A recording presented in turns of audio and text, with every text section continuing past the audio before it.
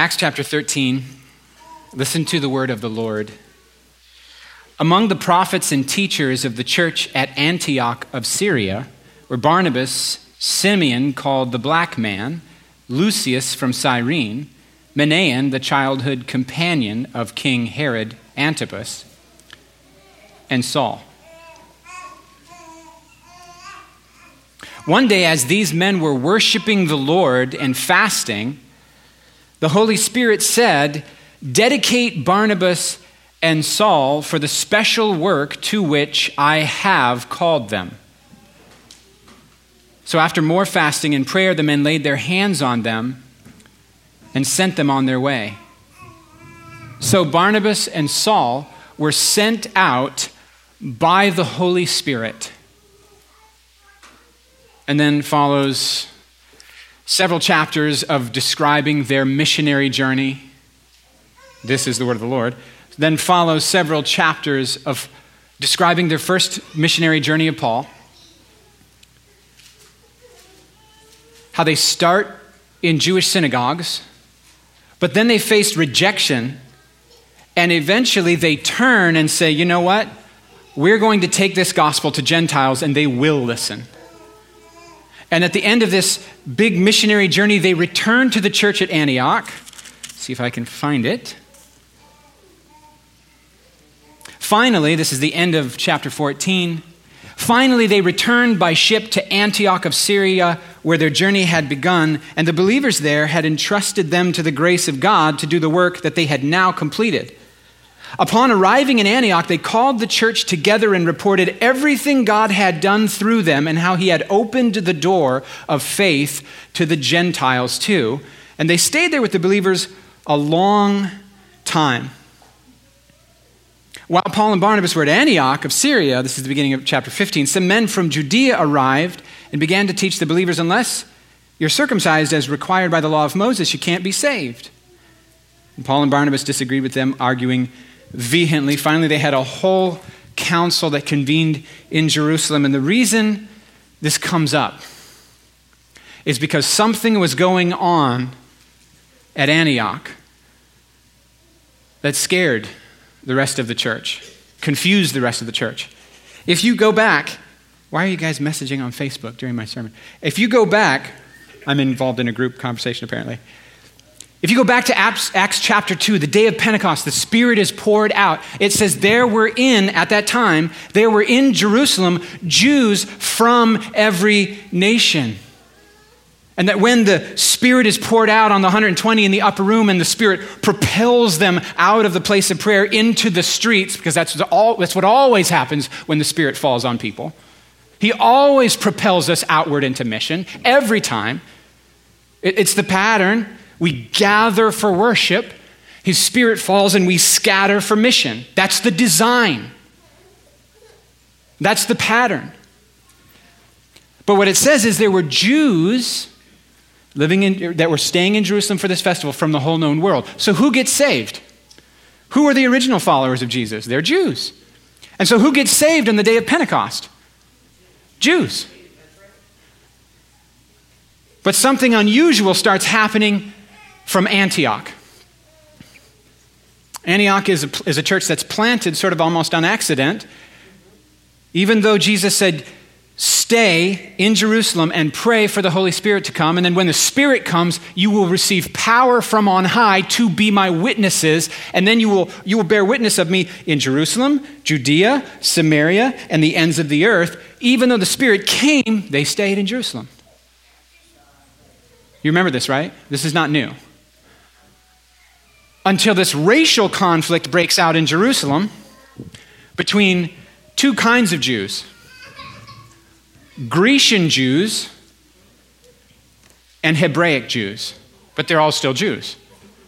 So they're distributing food to the widows, and there becomes this racial dispute. You're neglecting us because we're not like you. It becomes such a conflict, so the leaders in Jerusalem, they convene and they say, look, the Lord has an assignment for us elders, and it's to preach and teach and pray. This is how we serve you.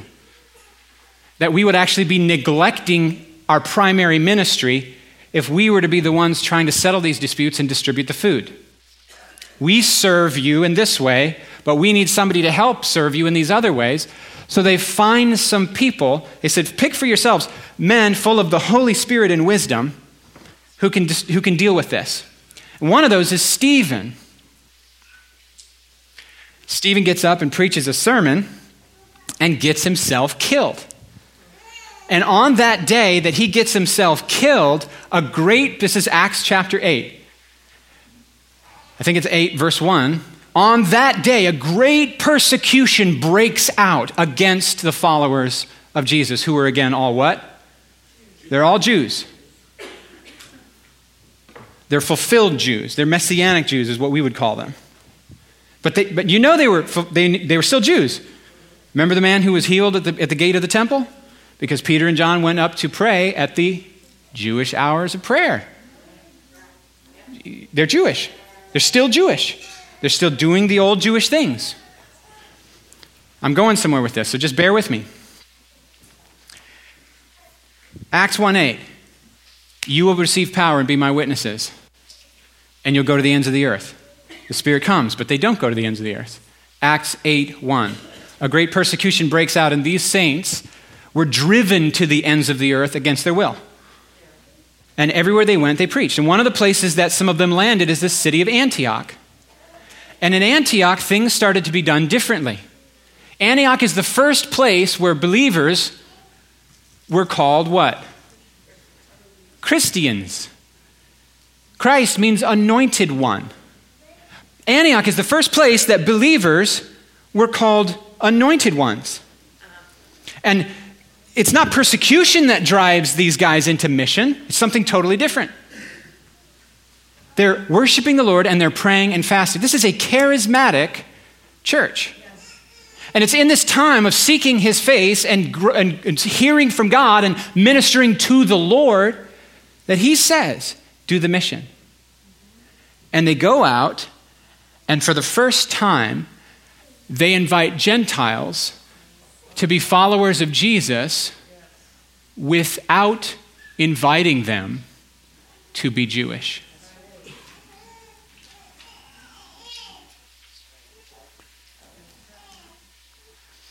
This is the first time, I'm going to say it again because I don't think you seem shocked by that. The book of Romans was written to try to figure out how to do this thing. The book of Romans was not written to try to explain how sinners can be made right in the eyes of a holy God. That's what Luther thought from his context. The book of Romans was written to try to convince Jews not to be proud and Gentiles not to be less than. And how to get along and be connected to each other because of Jesus. The book of Romans was written to help settle a dispute about who we are and how we draw identity and salvation. It's meant to humble Jews and exalt Gentiles and humble them too. And level everyone beneath the cross with all their pride and all their hope being off of themselves.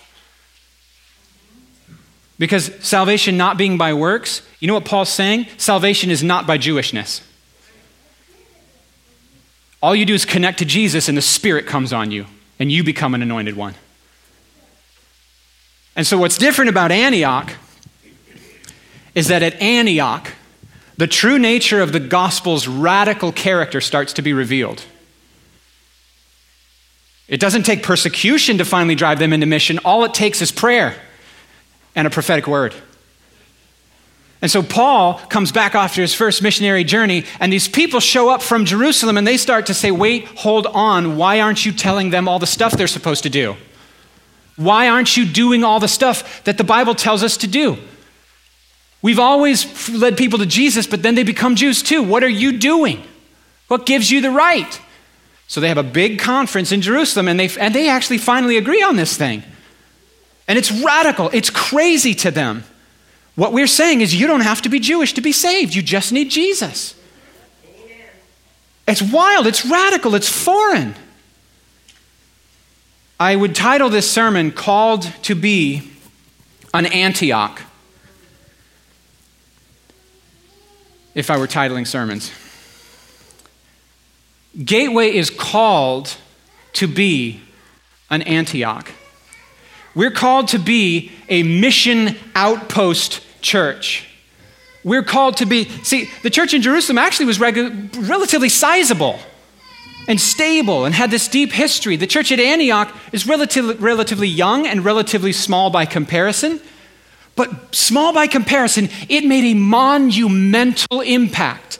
And you understand, of course, that the 13 letters of Paul are basically the ancient equivalent of what would be emails sent to Christians that you led to Jesus and then gathered into the little groups. The 13 letters of Paul were written as a part of the impact of this little church that prayed and sent. This little church that was willing to shed their Jewishness for the sake of getting people in contact with the love of Jesus.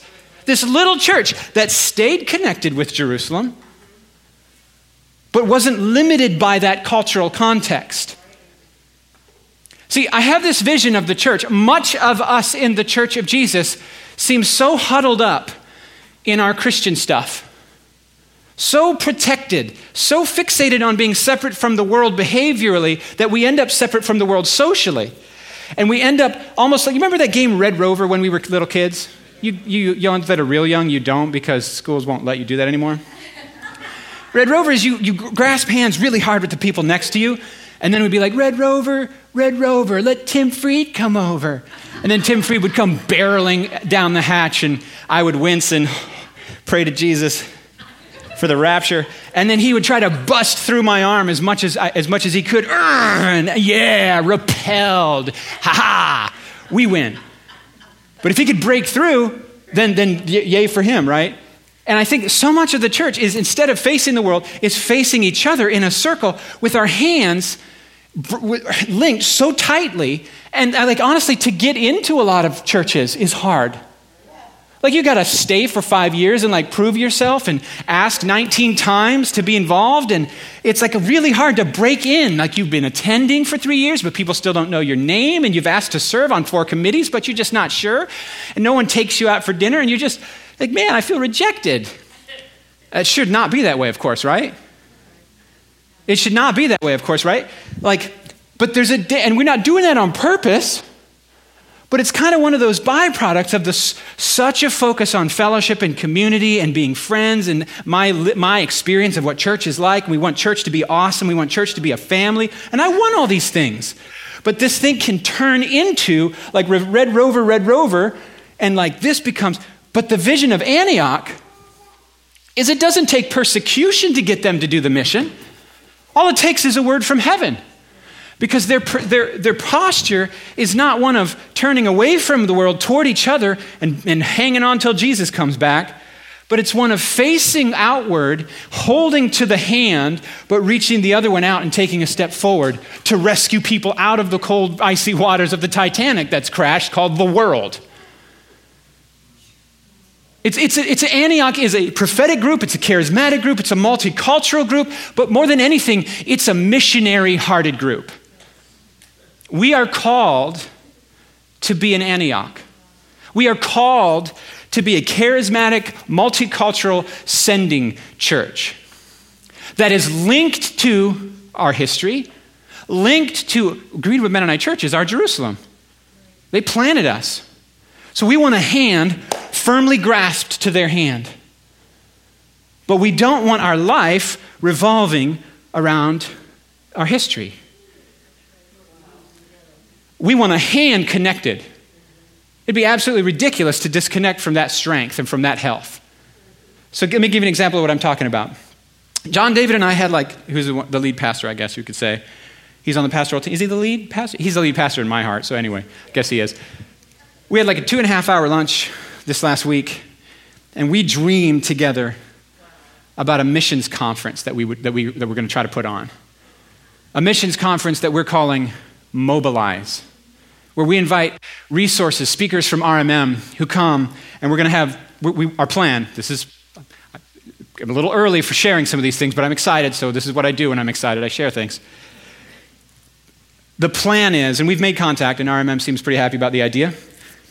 The plan is to host this conference at Greenwood Mennonite School, because what we've noticed over the years is when Greenwood hosts a conference, it becomes a Greenwood conference. And when we host a conference at Gateway, it becomes a Gateway conference. So we're trying to pick the school as a central location, as a connecting hub for all the churches in the area. And we want RMM to come in and train and equip us to reach out. I mean, that's what they do as missions. To the ends of the earth, right? But guess what? That's what we're called to do here. So who better to train us? I know it just seems so evident to me that most of us feel, number one, inadequate to reach out and disciple people. Like, do I know God well enough? Do I know my Bible well enough? Also intimidated, what will this cost me to reach out and make disciples? Will they need to, are they going to ask me for money all the time and rides in the car all the time? Are they going to want to live in my house? Like what goes on here? Like, am I qualified? Is this going to cost so much? And then what is the roadmap? Like, what does it mean to disciple someone? What does it look like to disciple someone? What am I supposed to be teaching them? What if I'm not even doing the basic things of the life in Christ that I'm supposed to? What if I let them into my life and they're like, that's not impressive. Like, do I have something worth giving away? That all stuff goes in our brain. But you know what? If you know Jesus even a little, you're already qualified to give away what you have. Amen. And this life in Christ is not for preachers to teach people about. Ephesians 4 says it's the normal, everyday saints that do the real work of ministry. So the goal of this little Mobilize conference is to stay connected to each other. I'm very sneaky. I'm trying to get more really authentically connected to that. But for the sake of why we're even Christians in the first place, which is the worship of Jesus and mission. That's it. That's what we're all about. That's the two movements, is worship and mission. Missions exist because worship doesn't. Simple. It's all about worship. Worship is why we're on the planet, to enjoy the goodness, the grandeur, and the beauty of God. Amen. That's what we're saved into. You're amazing. You're incredible. Oh my word, you should try this. Worship and mission. Simple. Now, here's the interesting thing. Some of us, I've noticed that there's confusion. What is Gateway? What is our vision? Well, this is our vision. We're in Antioch. We're a charismatic, missionary-minded, sending church. This is who we are. We have a hand in the history. We have a hand back to the Jerusalem church, but our main heart is to be reaching out to those around us and the ends of the earth. Now, here's a weird thing. If you look over at Galatians 2, Paul goes back up to Jerusalem to see if what he's been doing is valid. You remember this story? I'll just read it. Hey, Gabe, can you toss me that water? Also, Gabe, what do you think about that? Thank you. I drank most of it. I need to hand him a microphone for him to do his Donald Duck sound. He has a Donald Duck thing that he does.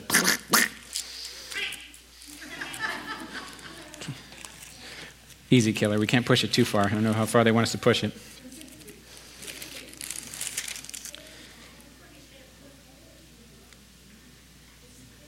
So Paul goes up to Jerusalem, Galatians chapter 2, because he wants to see how they think about his mission. And verse 6, Galatians 2, Paul says, "And the leaders of the church had nothing to add to what I was preaching. Instead, they saw that God had given me the responsibility of preaching the gospel to the Gentiles, just as he had given Peter the responsibility of preaching to the Jews." Are you hearing me?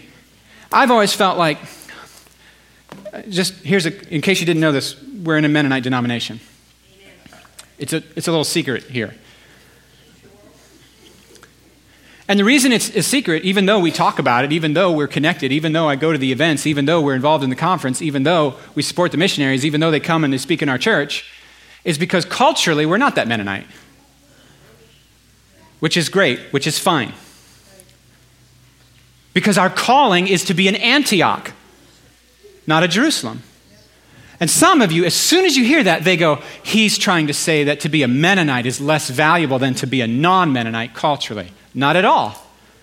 To be a Jerusalem and be faithful means to package the gospel in indigenous Jewish forms to reach Jews.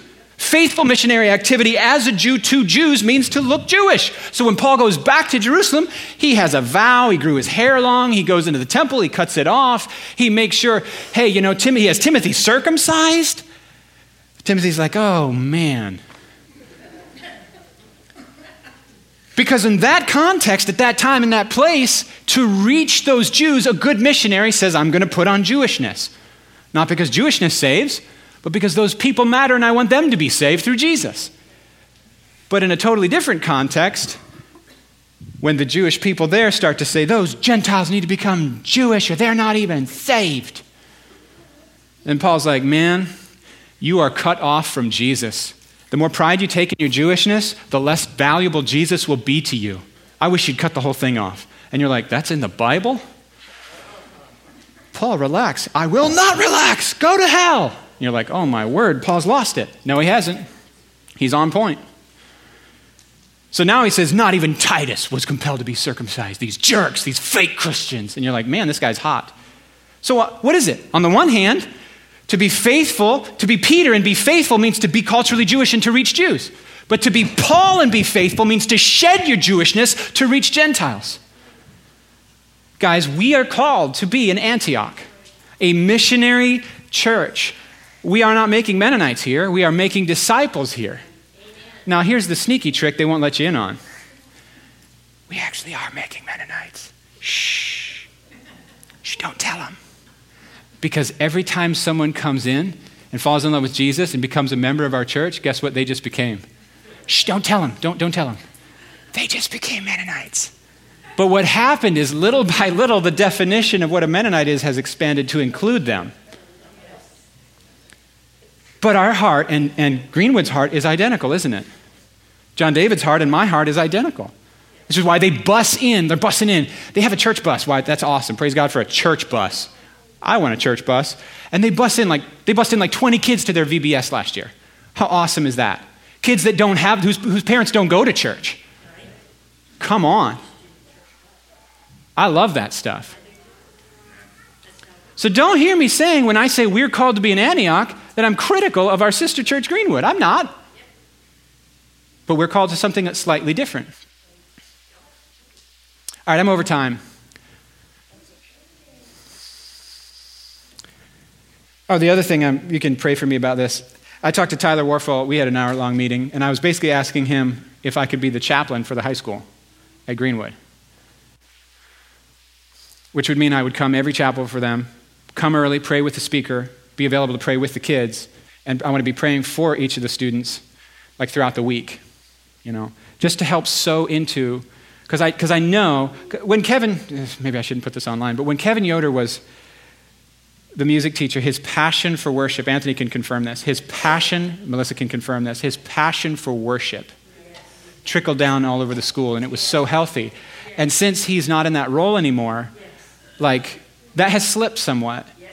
And so Tyler and I were talking about that, and it's like, how do we get that? How do we get like a revival culture back?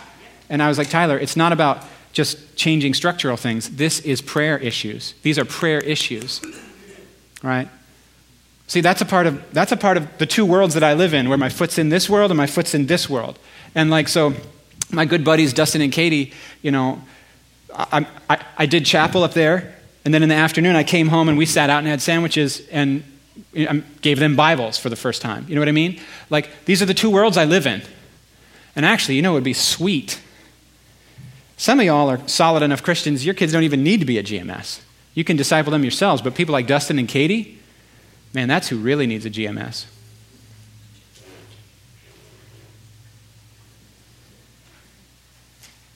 That's a sermon for a different day, though, which is how critically important it is for us to disciple our children.